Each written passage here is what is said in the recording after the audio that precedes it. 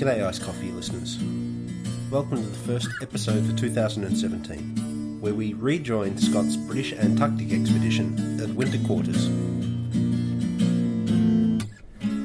In the early 20th century, the embryology of emperor penguin chicks was thought, by some, to hold the key to a question about the evolution of birds, and Wilson convinced Scott to let him lead a sledging party around the eastern side of Ross Island to the penguin rookery at Cape Crozier.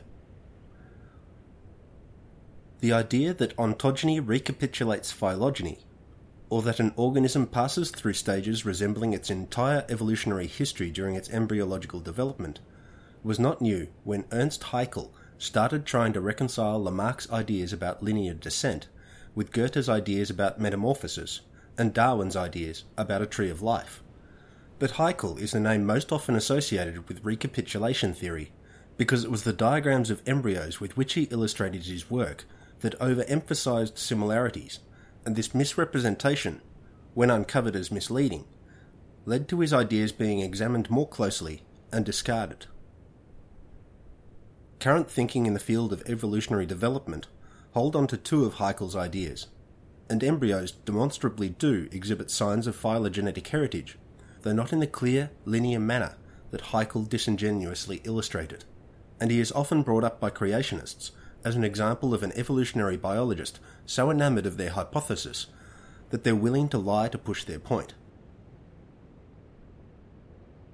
In the early 20th century, emperor penguins were thought to represent the most primitive extant form of bird, and were deemed the most likely source of recapitulative information on bird evolution. If Wilson could get his hands on emperor penguin eggs at varying stages of development, the embryos might shed light on the evolutionary path that led to birds. He expected to observe a link between reptilian scales and avian feathers in the embryos within emperor penguin eggs. Scott tried to dissuade his friend from the project, but Wilson, likely to get what he wanted from Scott regardless, sold the owner on the project by proposing a dietary experiment.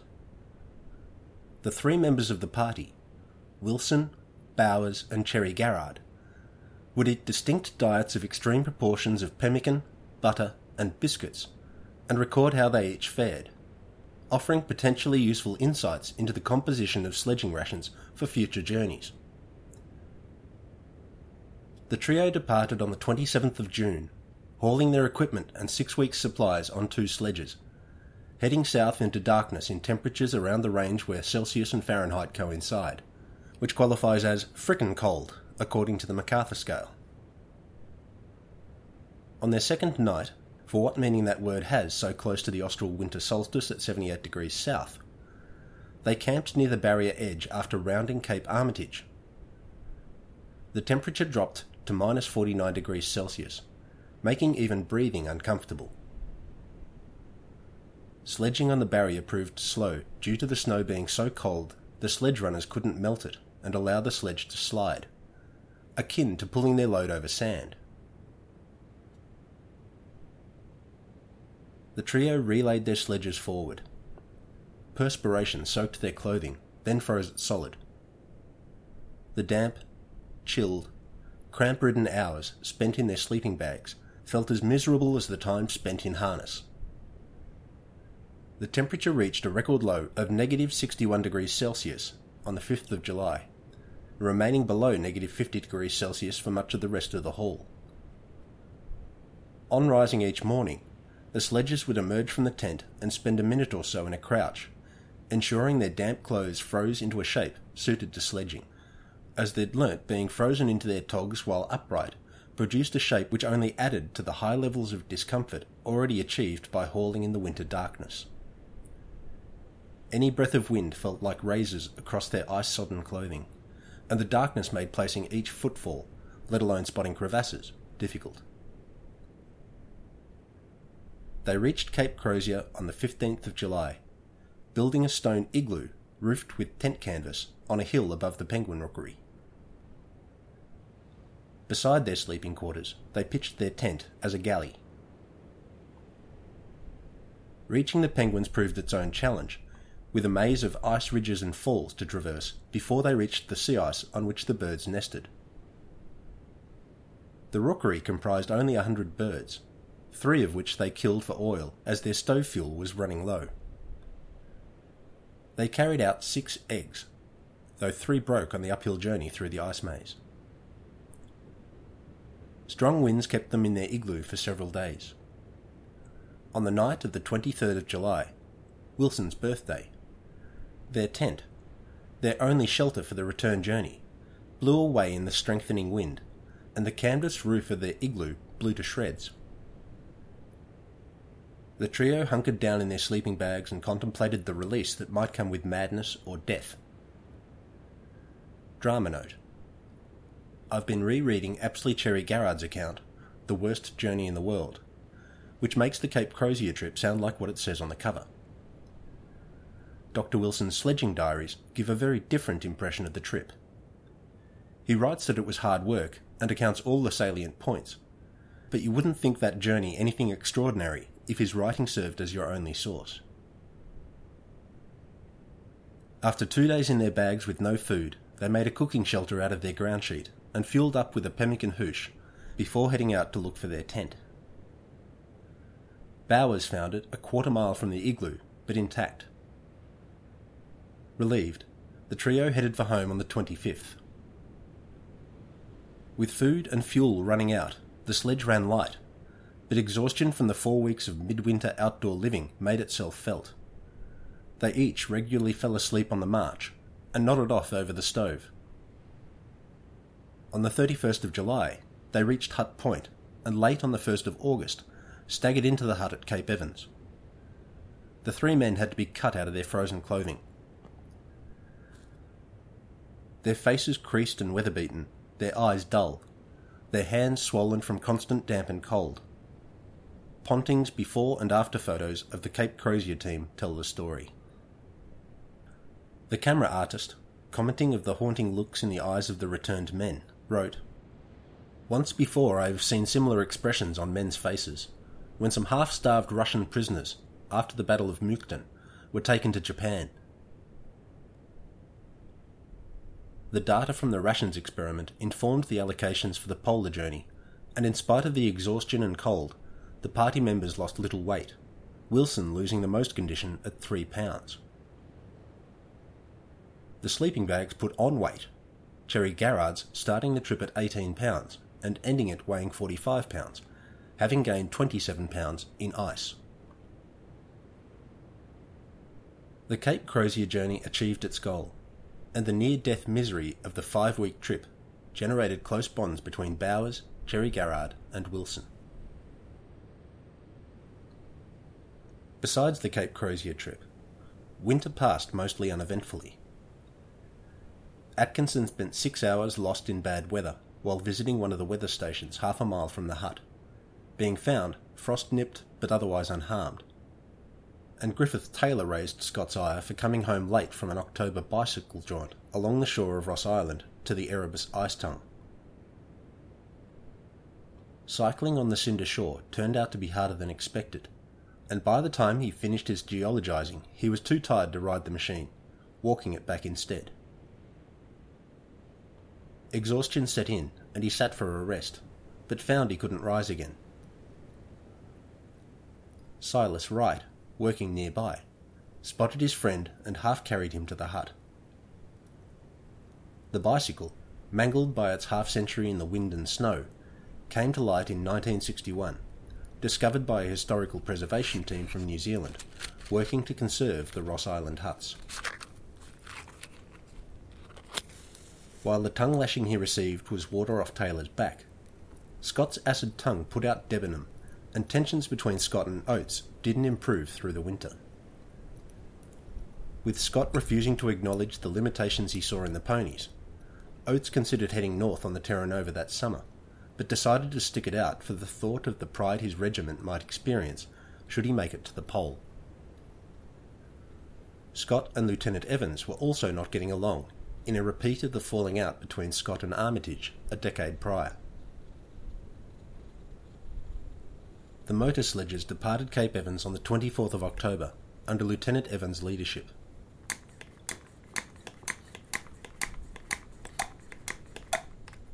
With him and the 3 tons of stores went Bernard Day, William Lashley and Frederick Hooper, aiming for Corner Camp and, from there, south to 80 degrees 30 minutes, though no one fully expected the motor sledges to actually kick that ultimate goal. On the 1st of November, Scott, Wilson, Atkinson, Bowers, Oates, Cherry Garrard, Wright, Keohane, Crean and Edgar Evans began leading 10 ponies in the wake of the motor sledges. Cecil Mears and Dmitry Garoff departed last, with 23 dogs towing 2 sledges. While 80 kilometres separated the vanguard and the tail end of the Polar Party once they were all moving, the dog teams quickly caught up with the ponies, and signs of trouble with the motor sledges, in the form of abandoned tins of fuel and lubricant, alarmed Scott before he reached the barrier. 5 miles onto the barrier, Day's motor sledge lay abandoned. The steel engine components, made brittle by the cold conditions, broke under the workload placed on them. Further concern arose from the performance of the ponies. True to Oates' predictions, they weren't up to much. Scott expressed surprise at the tenacity of the dogs and their ability to work into headwinds that put the ponies out of action. From Corner Camp, Scott spotted the black dot that gradually resolved to Lashley's motor sledge. A note left by Lieutenant Evans revealed the same cylinder failure as crippled Day's machine. The motor party continued onwards as a man-hauling operation. Marching the ponies at night offered better progress on the harder surfaces. The pony party adopted a staggered start, letting the slowest animals move off first and the fastest last, in an attempt to keep the 10 teams loosely together to facilitate communication. They found One Ton Camp on the 15th of November and caught up with Evans' motor team, man-hauling their loads, at 80 degrees 30 minutes south. Small additional depots were laid at 60 to 70 mile intervals. The first of the ponies to falter, Jehu, was shot in late November and butchered for dog food and as a hoosh supplement. By the 2nd of December, they reached 83 degrees south, 5 ponies down and those remaining pulling slowly on the difficult surface. Each pony death weighed on the individual driver. Charles Wright recording, "Chinaman died tonight of senile decay, complicated by the presence of a bullet in the brain. Poor old devil. He never shirked, and was capable of reaching the Beardmore. Dogs had to be fed was the trouble." The remaining 5 ponies were killed at Shambles Camp, at the foot of the Beardmore Glacier. Mears and Garoff headed north with the dogs on the 11th of December. They considerately, perhaps life-savingly, rebuilt the cans destroyed by recent blizzards, ensuring the parties to follow them north could pick their way to the depots laid every 60 miles or so. Mears found the going hard, the dogs not making good on their anticipated distances. Having gone further south than originally planned, the dogs were losing condition, and the slow pace of their return journey took a penalty on the rations available to the drivers. The 2 dog teams reached Hut Point on the 4th of January, 1912, and Mears headed on to Cape Evans, arriving on the 5th. 3 sledges towed by Scott, Wilson, Oates and Taffy Evans in one team, Lieutenant Evans, Atkinson, Wright and Lashley in another, and Bowers, Cherry Garrard, Crean and Keohane began the long ascent, 3 kilometres onto the polar plateau over almost 200 kilometres of the Beardmore slope.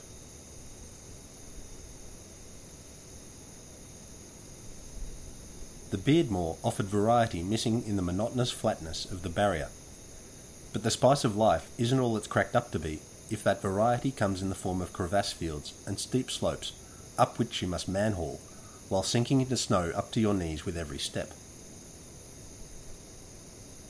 Lieutenant Evans' team fell behind their companions, and Scott broke them up, sending Atkinson, Cherry Garrard, Wright and Keohane north from 85 degrees 15 minutes south on the 22nd of December, hoping to consolidate the strongest remaining sledges from which to make his selection for the final party of 4. Lieutenant Evans, Bowers, Lashley and Crean carried on together in the new arrangement. Cherry Garrard felt disappointed, but Wright was bitter, certain that both he and Cherry Garrard were in better condition and working harder than Lieutenant Evans, and that his own singling out as the weakest member of Bowers' team was incorrect and unfair, being entirely a matter of expediency to keep Evans, second in command, as close to the Polar Party as possible, his having sacrificed his own expedition ambitions and funding opportunities for his position under Scott. According to his diary, as far as Scott was concerned, the only choice lay between Cherry Garrard and Oates. Many diaries record disquiet with Lieutenant Evans.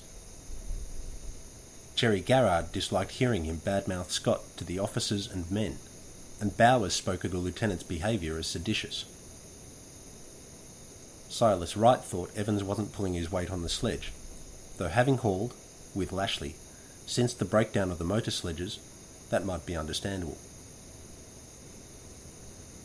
Dr. Atkinson departed with instructions to bring the dogs back onto the barrier, assuming Mears, the most experienced dog handler, had already departed with the Terra Nova, in time to meet the Polar Party in order to carry any news north with all haste. The optimal outcome being that the news of a British triumph could go north with the ship. One account of a glacial traverse is much like another, thoroughly miserable. So I'll mention that Atkinson's team encountered the same dysentery, crevasses, lost cans, and hard slogging as attended all parties, whether heading uphill or down. Apsley Cherry Garrard did make particular note of a day when Keohane went down crevasses 8 times in a 25-minute span. Notes left by Mears at the depots told Atkinson's party of his reservations about resupplying depots after reaching Hut Point. Estimates based on his progress put him too late in the season, and with the dogs too worn out, to reach 1 Ton Depot with replacements for the stores depleted by the visits of the 3 parties preceding Scott and Co. Atkinson, Wright, Keohane and Cherry Garrard put themselves on short rations to try to ensure they would leave 1 Ton Depot as much intact as possible for those to follow. To their delight, they found surplus stores at 1 ton. Day, Hooper, Clissold and Nelson set out from Cape Evans on a resupply mission just 5 days after Day and Hooper returned from the barrier on the 21st of December. That's pretty hard case. Atkinson's supporting party reached Hut Point on the 26th of January 1912 and carried on to Cape Evans shortly after. With snow blindness, sunburn, cramps and regular crevasse falls by sledge leaders adding their own layers of misery to the proceedings, sledging on the sticky, steep surfaces of the Beardmore is best articulated by Bowers' diary on the 13th of December. We stuck 10 yards from the camp, and 9 hours later found us little more than half a mile on. I've never seen a sledge sink so. I've never pulled so hard, or so nearly crushed my insides into my backbone by the everlasting jerking with all my strength on the canvas band around my unfortunate tummy. Scott's experiences in Victorialand with Taffy Evans and Lashley, a decade earlier, informed the choice to keep clear of land at the edges of the Beardmore, and they encountered fewer crevasses than Shackleton's team, but everyone took their turn hanging in their traces, having broken through a snow bridge over open space. Fewer is a relative term. On the 30th of December, Lieutenant Evans' team shed their skis and depoted 100 pounds of stores. Celebrating New Year's Eve with an extra cup of tea and adding liners to their tents, Titus Oates, free of his concerns about ponies, relaxed in Scott's company for the first time, speaking with him at length about his past. Their antagonistic relationship ended, and a sense of camaraderie born of hardship mending the fences. Many factors worked against Scott in this final stage of his polar foray. The failure of his motor sledges and the shortcomings of the ponies left his sledge teams in a poorer condition than he'd planned in mapping out his journey, and with Amundsen likely making an earlier start from closer to the pole, he knew the pressure was on. But he didn't realise the sledging rations, calculated on the experimental run during the Cape Crozier journey, didn't match the nutritional needs imposed by man-hauling on the polar plateau. The high altitude made for lowered temperatures, provided a lower oxygen partial pressure in every breath, and cheated the men of even more water than the dry Antarctic air at sea level did, with every exhalation. The rations provided 4,500 calories a day. Subsequent measurements by Sir Ranulph Fiennes and Dr. Mike Stroud demonstrated ascending a glacier to the polar plateau burnt around 11,000 calories a day, and trekking on the plateau used up more than 7,000 calories a day. Scott's team were on a starvation diet in spite of the rich, fatty hoosh they fueled themselves with. On the 3rd of January, Scott made his selections for the party to make the final push. Himself, Wilson, Oates, Bowers and Taffy Evans. Some authors cite this as a canny move to represent the Navy, the Army, the Marines, the lower deck and science, as well as representing England, Scotland, Ireland and Wales into the deal. And I think there's something in that, as the support of all the parties represented might have served Scott well had he returned home triumphant. But with Taffy Evans and Bowers the strongest sledges, and with Bowers adding a spare navigator to back Scott's calculations, and Evans providing a seaman's practical capacity to repair equipment, their inclusion seems axiomatic, regardless of their representing anything. Oates, hard as nails, outwardly, was keeping quiet about the trouble his Boer War leg wound was giving him, and accepted his slot graciously. Wilson was never in question as a member of the pole party, but more for his close friendship with, and fierce loyalty to, Scott, which helped buoy their leader through many tough times between the two Antarctic expeditions. This left Lieutenant Evans out of the running. Evans felt extremely bitter to have worked so hard and given up so much to be turned back when so close to the pole. But the hard hauling he and Lashley did since the motor sledges broke down left him physically out of the running, and the bad blood between he and Scott meant he didn't stand much chance of ousting Wilson or Oates, even if he was in prime condition. Though if Oates had spoken out about his leg...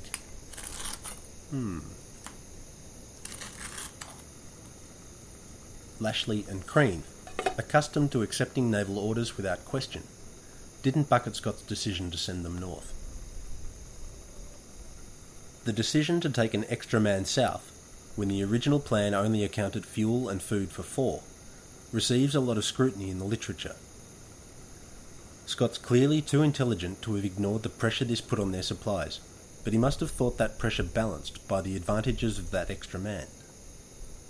But that only 4 of the 5 had skis, Bowers having left his behind at the final depot, indicates how late the decision to only send 3 men north at this final parting came to Scott.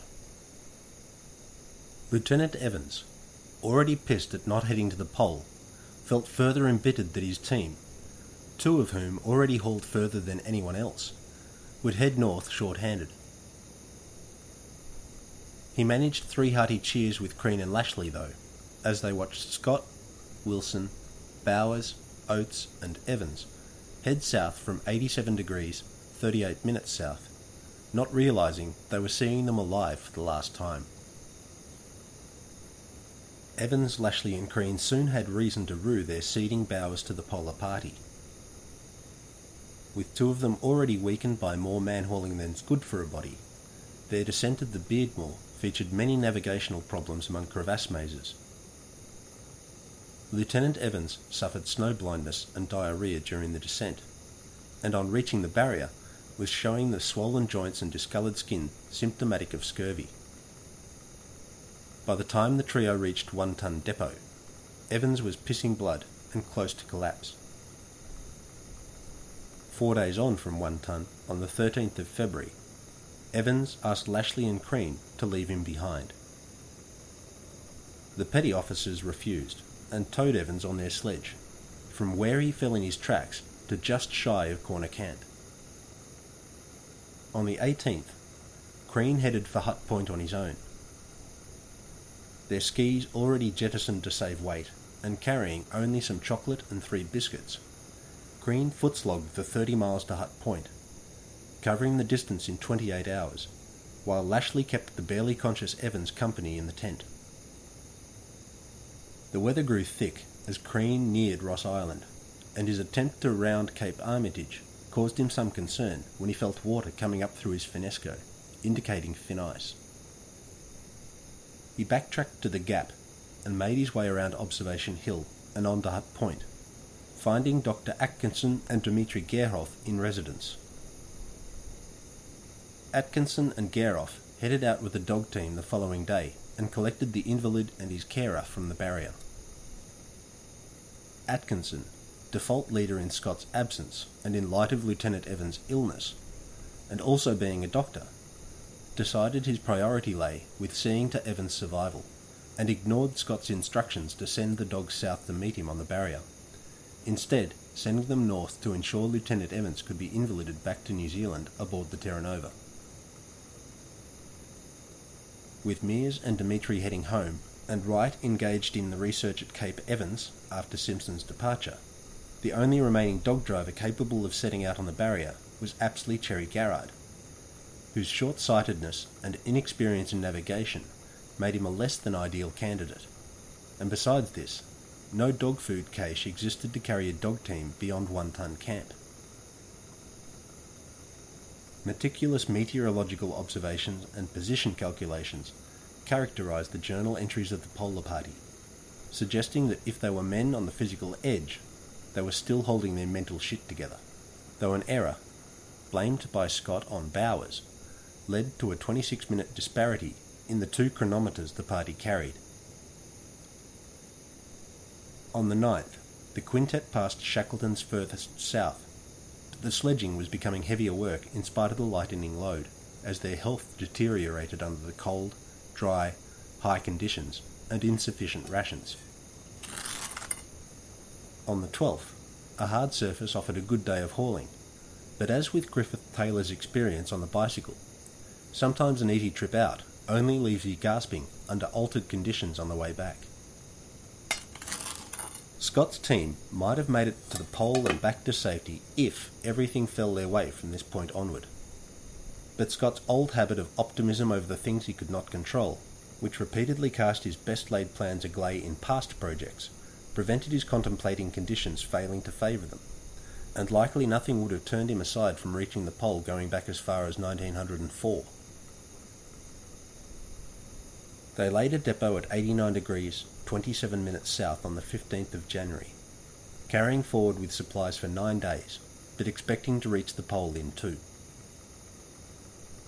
On the afternoon of the 16th, Bowers spotted what might be a can or a large sastrugus, but half an hour later a black speck became clear, definitely indicating a human artefact in the landscape of white. Marching onward, they found it was a black flag on a sledge bearer at the site of a former camp, which featured the ski tracks and the footprints of men and many dogs. Scott's team camped, but no one got much sleep, knowing they were beaten in a race they never knew they were entering until Amundsen's telegram turned up in Melbourne. Nothing gave a concrete indication of when the Norwegians passed that way, but the fraying on the flag gave Wilson an impression that it flew for at least 2 weeks, maybe 3 in the recent weather conditions on the plateau. Hauling on the following day in the coldest conditions experienced since they left Cape Evans, negative 22 degrees Celsius, and with frostbite affecting Evans' hands and Oates' feet, they pushed on. Camping at 6:30 p.m. on the 17th of January, those inside the tent prepared a double serve of hoosh, while Bowers made sightings and calculations, showing them to be 3 miles from the pole. 2 miles from their camp, they found a tent, surmounted by a Norwegian flag. Inside, some clothing, sleeping bags and instruments deemed surplus on Amundsen's return journey, a brief account of the Norwegian party's sledging, and letters addressed to Scott and King Haakon VII of Norway. The Norwegians made the pole on the 16th of December, a full month ahead of the Brits. They raised the Union Jack. Wilson made some sketches. Bowers took some photographs, the images of dejected and exhausted men beside the Norwegian tent becoming iconic in both exploration lore and Scott's legend. A half-mile from the tent, they spotted a cairn by which the Norwegians marked their approximation of the pole itself. Scott carried his flag to the cairn and left it in place, taking the sledge runner from the cairn to act as a boom for the floor-cloth sail he proposed using on the sledge to aid their progress north. Bowers' diary records, "What a place to strive so hard to reach. It is sad that we have been forestalled by the Norwegians, but I am glad that we done it by good British man-hauling." Scott's thoughts ran, "Great God, this is an awful place, and terrible enough for us to have laboured to it without the reward of priority. Now for the run home and a desperate struggle. I wonder if we can do it." They turned north with 7 days of food in hand and 4 awaiting them at their most recent depot, enough to cover the distance to the next depot, with some in reserve. But the pulling seemed harder, even with a full sail on the sledge, taking advantage of the prevailing wind, and they felt the cold more keenly as their fat reserves dwindled and their strength ebbed. They could at least rely on their tracks to lead them to the safety of their food caches, if the wind held off, which it didn't, with 2 gales starting up as the sledging season waned. Accurate navigation and the cairns laid on the outward journey became paramount, as missing a depot meant starvation. Wilson expressed concern that Evans and Oates were falling prey to frostbite regularly, Evans on his nose and fingers, and Oates in his feet. Wilson began to experience snow blindness on the way to the 3-degree depot, which they reached on the 31st of January 1912. While the depot gave them their next quota of food, Wilson strained a tendon in his leg and had to walk beside the sledge, using it as an assistance in order to keep up the pace of the march. Evans' fingernails began falling out. The temperature dropped well below those experienced on the way south, making for sticky surfaces and hard hauling, which caused Scott a shoulder injury in a fall while in harness. Evans took a fall on the 4th of February. Already losing heart, no longer the cheerful Shire horse of the team, this incident precipitated his mental decline. Evans became slow-witted and barely spoke. At the Upper Glacier depot, they discovered an entire day's rations missing. A note from Teddy Evans recounted the safe passage of his trio, but Bowers saw fit to curse the man, blaming Lieutenant Evans for leaving the pole party short-rationed. In spite of the predicament the team faced, low on food and all but Bowers carrying some injury, Scott and Wilson continued to seek opportunities to fulfil the expedition's geographic and scientific obligations, sending Bowers to Mount Darwin to collect rocks and camping near a moraine deemed likely to yield interesting samples. Adding 30 pounds of rocks to a sledge already sapping the strength of the people hauling it seems, at this end of the historical telescope, an attempt to rationalise their efforts as something more than just a failed gambit in a race to the pole. Certainly, enough authors have cited those rocks as the clear difference between Scott's and Amundsen's efforts, so I guess it was a successful attempt. Descending the glacier proved harder than climbing it, and on the way down to the mid-glacier depot, Scott lost track and led them into a crevasse field. At first thinking themselves too far east, then too far west, a firm decision to head west got a result, but at the cost of many taxing crevasse falls. 3 days of hard work and uncertain navigation saw them with 1 day's worth of food left in the bag. After a false sighting by Evans, Wilson spotted the depot flag, and to the relief of all, they had 3.5 days of food in hand to reach the glacier terminus. Notes from both previous returning parties reassured Scott of the safety of his support teams, but his confidence in their own chances of making it home was shaken badly by the maze of crevasses they'd just traversed. Another such detour would lengthen the odds against them, making them infinite. By the 16th of February, Evans was broken. Scott wrote with surprise at the complete absence of the man he knew as an indomitable and self-reliant tower of strength. Bowers wrote scornfully of a loss of guts, and Evans acting like an old woman. On the 17th, he appeared to rally, but lost ground on the sledge. Unable to pull, the others left him behind, sweating in their harnesses at the added load. When abreast Monument Rock, the team stopped for lunch and watched Evans as a speck in the distance behind them. Evans didn't arrive, appearing further away the next time they checked, and everyone headed back to him on their skis. On his knees, his bare hands badly frostbitten and his clothing askew, the barely sensible Evans couldn't articulate what was wrong, beyond that he thought he must have passed out. Raising him to his feet, he managed a few steps before collapsing again. Evans lost consciousness before they got him to the camp and died that night. Half an hour after the petty officer breathed his last, the party broke camp, making their way to Lower Barrier Depot. The following day, they made their way to Shambles Camp and feasted on the abundance of horse meat cached there. Sticky surfaces from the falling temperatures made pulling north over the barrier harder than on the trek south, and strong winds on the 22nd obliterated all ski marks.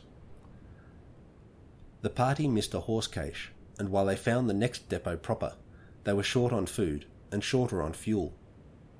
Recall that food's no use if you can't thaw it, and if you can't make your water, you'll die of dehydration, regardless of how much food you have in hand. 6 days of food, 3 days of fuel, and 31 miles lay between them and 1 Ton Depot. If everything fell their way, that was doable, and the possibility of a dog team coming out to meet them, as Scott ordered Lieutenant Evans to arrange before he headed north, offered an idea that could keep the worst-case scenario from preying on their minds, though the decision made on the way south to task the dogs with the full haul to the Beardmore meant no cache could be left by which to extend the range of a subsequent dog foray to meet Scott & Co. at 82 or 83 degrees south, as per the orders passed north. They reached a depot and found the fuel supply short. Some later blamed faulty seams on the cans. Cherry Garrard thought evaporation past the leather O-rings, damaged by temperature changes, the culprit. Whatever the cause, fuel became the single critical factor limiting their life expectancy. Oates' feet went from bad to worse, and he followed Taffy Evans' pattern of silence and withdrawal as his condition deteriorated. On the 6th of March he couldn't haul, and by the 10th recognised that not only would he not survive, but that he was a burden on his companions, both on the march and in the division of food.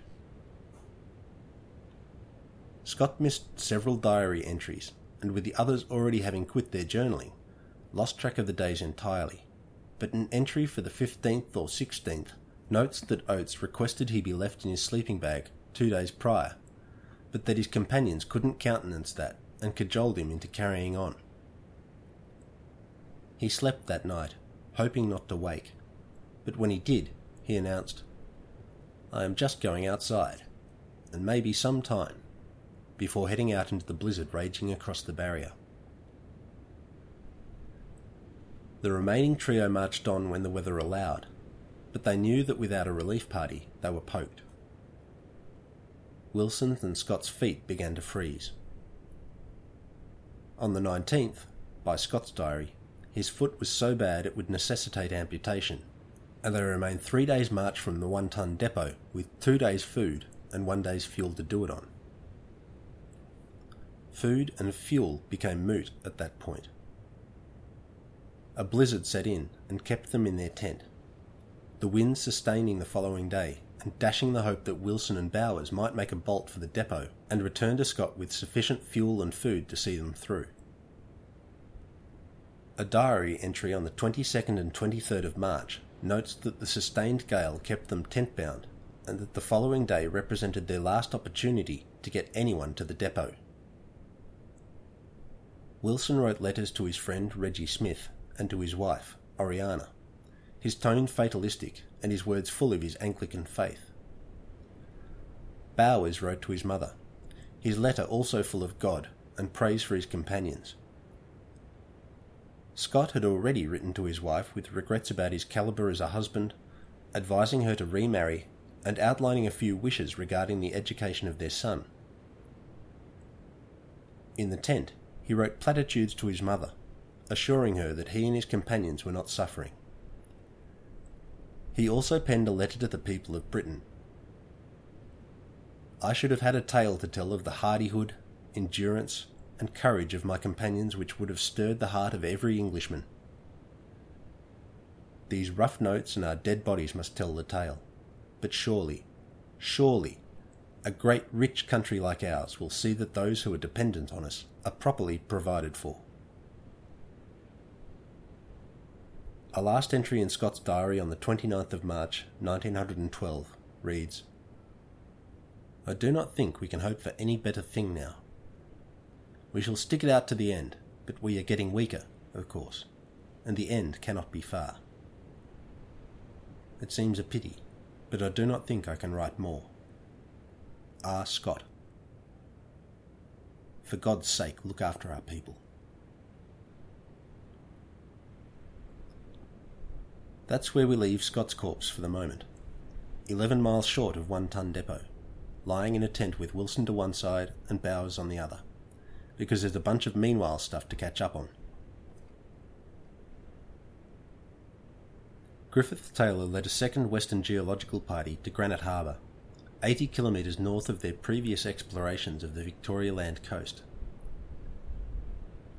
Comprising Taylor, Debenham, Trygve Braun and Robert Ford, the party departed Cape Evans on the 5th of November 1911 and established a base camp at the mouth of Granite Harbour on the 30th, from which they made their surveying and geologising forays.